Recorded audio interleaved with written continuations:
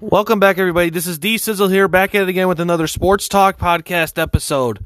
Today we'll be talking about NBA free agency, how day one has tracked to some of the best young talent and the best free agent players available to land where they landed, and what else to expect to see left of free agency. So let's get started.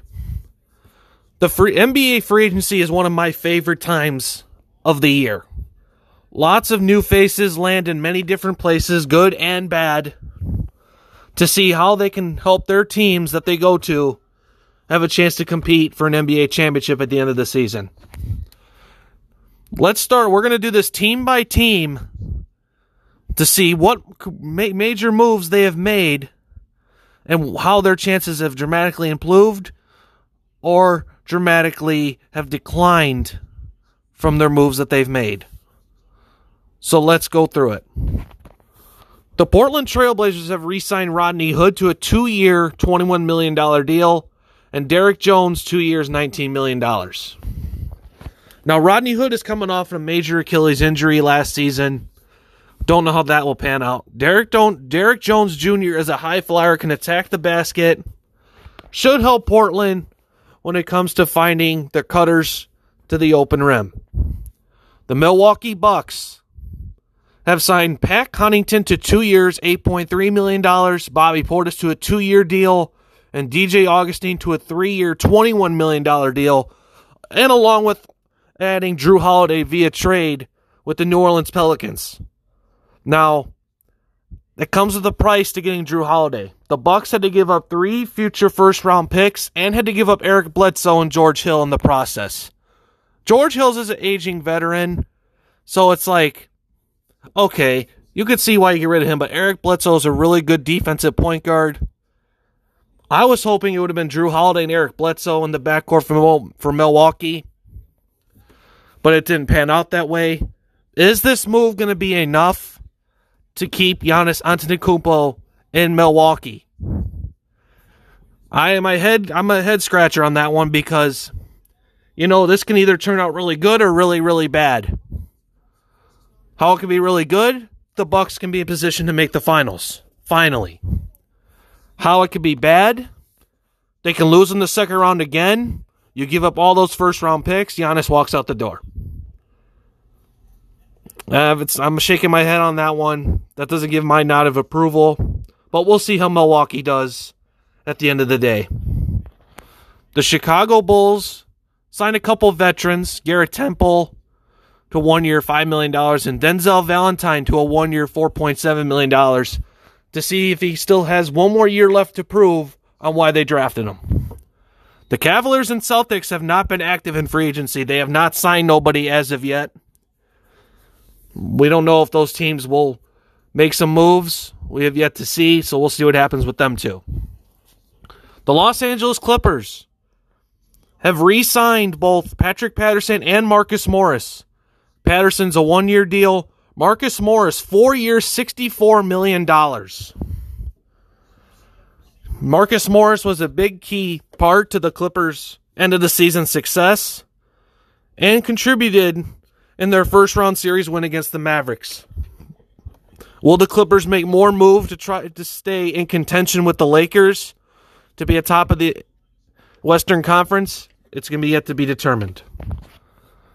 Now, Memphis has been quiet.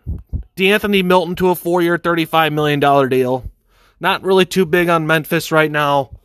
They've been very quiet in free agency. Now, this is a team that has made some dramatic moves. The Atlanta Hawks. Now, not too long ago, about an hour ago, ESPN insider Adrian Wojnarowski tweeted out that Rajon Rondo has agreed to a 2-year, $15 million contract with the Hawks, along with adding Danilo Gallinari, 3 years, $61.5 million, and Chris Dunn, 2 years, $10 million. The Hawks are making moves to try to compete, to try to get Atlanta back into the playoffs in the Eastern Conference. Now, I like all the moves Atlanta has made. It has made them a lot better. Surrounding Trae Young with some key pieces to help him get his first postseason appearance. Very vital for the Atlanta Hawks. I like what they've done in free agency. Now, the Miami Heat. Now, Miami, we thought last year they were really good. We underestimated it. Let's start off with the two key defensive pieces the Heat have added in free agency. Mo Harkless to 1 year, $3.6 million, and Avery Bradley from the LA Lakers, 2 years, $11.6 million. Folks, the Heat defensively are going to be very, very scary. Not only did you add those two pieces, but you have Jimmy Butler and Bam Adebayo as well. And you add some more supporting cast in Goran Dragic and Myers Leonard, both 2-year deals. It's amazing to see what Miami has done in free agency, trying to make them even more stronger to say to the league and the rest of us as fans that making the finals last year was no fluke. We're in this for the long run. Pat Riley knows how to get talent to Miami. Eric Spoelstra is probably a big influence along with the Heat ownership. But Pat Riley and Eric Spoelstra, give them credit for influencing all 4 of these acquisitions to come to Miami and help make them stronger. Now, the bigger news today, Gordon Hayward is going to Charlotte. 4 years, $120 million. I'm not too fond of the numbers, but for the Charlotte Hornets, it's a good pickup, as they're a young team, need some veteran presence in the locker room. It could help Charlotte get into that mix for that 8th seed in the East. Still too early to tell, though. Now, Jordan Clarkson and Derek Favors both signed with the Jazz. Couple good bench pieces to add to Utah, as their starting lineup is still one of the best in the West. It's very good pickups. De'Aaron Fox has re-signed with the Sacramento Kings. 5 years, $163 million. Now, De'Aaron Fox doesn't really prove much along with Lonzo Ball, like as far as how high they both were drafted and their potential as players. De'Aaron has been up and down since he's been drafted. We'll see if he's worth the money that they gave him. It's going to be very interesting to see how it turns out. Alec Burks signs with the Knicks. 1 year, $6 million. Not much about the Knicks. Now the Lakers, they got busy yesterday. The reigning champs have no quit in them. They are not satisfied. They want to get better. Wesley Matthews, 1 year, $3.5 million. They used their bi-level exception to bring Wesley Matthews in to fill in the void for Danny Green. Exceptional 3-and-D wing. Love the signing for this team. And Montrezl Harrell, the unexpected mid-level exception signing of the Los Angeles Lakers. I love the signing of Montrezl Harrell. Only 26 years old. The reigning 6th man of the year. Folks, the Lakers now have 2 of the best bench scorers from last season on their roster. This team, I don't think they're done either. I think they're going to keep making moves. There's lots of good veteran minimum players out there that they could target. I'm very anxious to see what else the Lakers do in the next few days, as they still wait for Anthony Davis to re-sign his contract. The question is, how long will it be? We'll see how that works out in the next coming days. The Magic signed Dwayne Bacon, James Ennis, Michael Carter Williams, and Gary Clark. Bacon and Clark on 2-year deals, Ennis on 1 year, Michael Carter Williams to be determined. Not too fond of the Magic signings. It's not going to really put him over the top. The Dallas Mavericks re-signed Trey Burke. 3 years, $10 million. JJ Barea is still to be determined.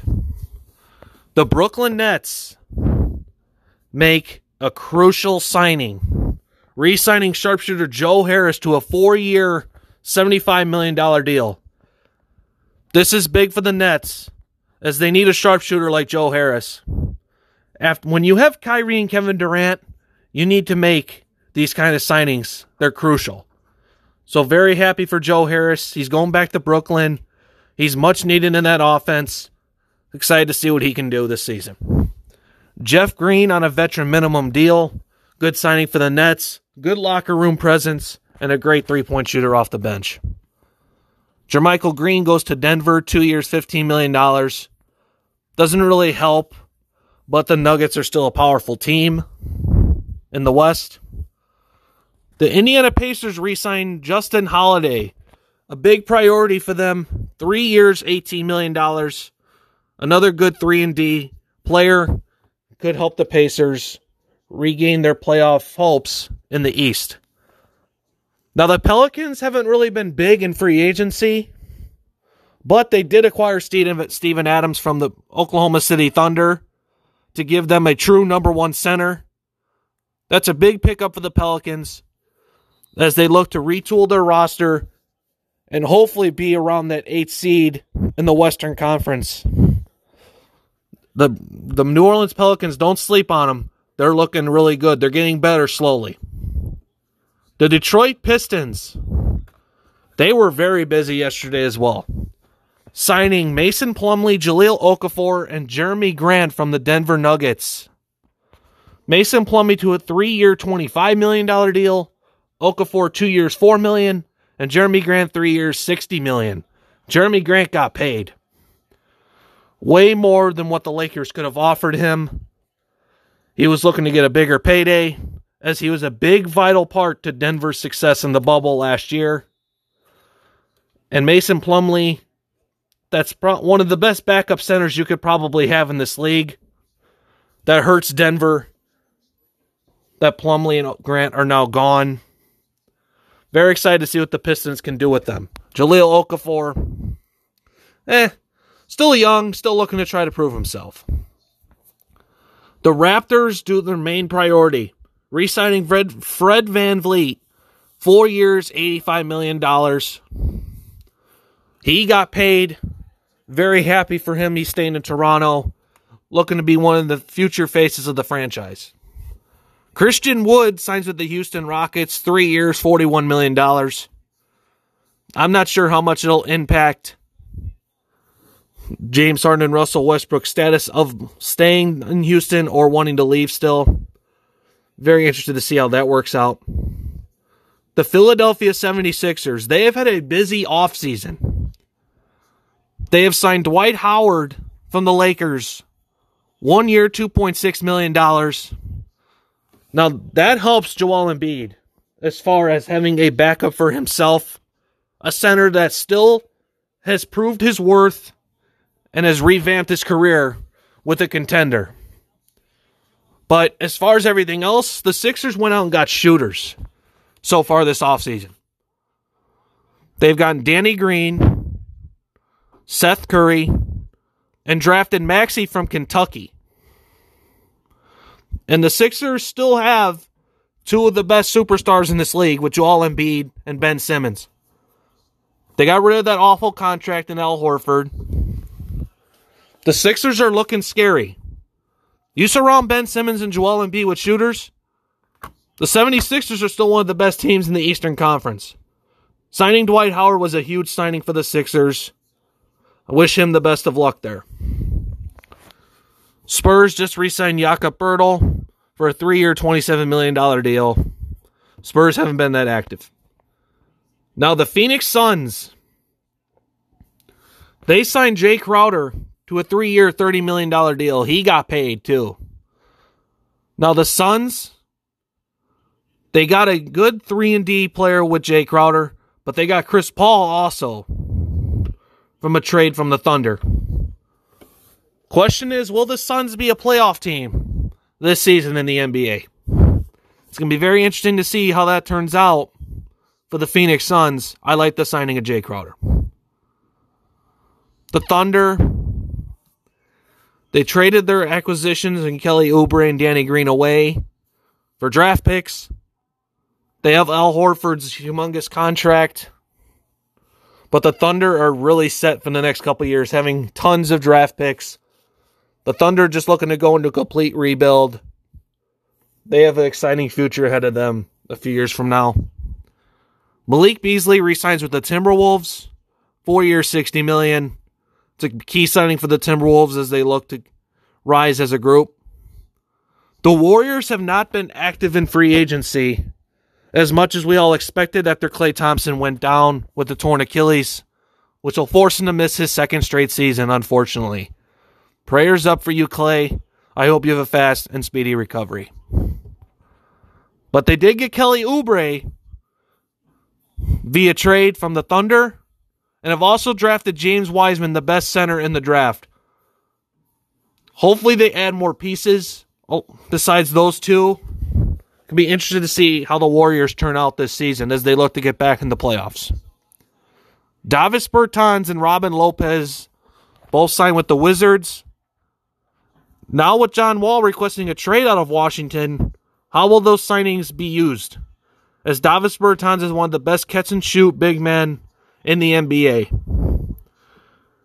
I know this is only day 2 of free agency, folks, but it's going to be very, very interesting to see how free agency will shape out in the next coming days as teams try to fill out their rosters to see what they can do to contend for a championship.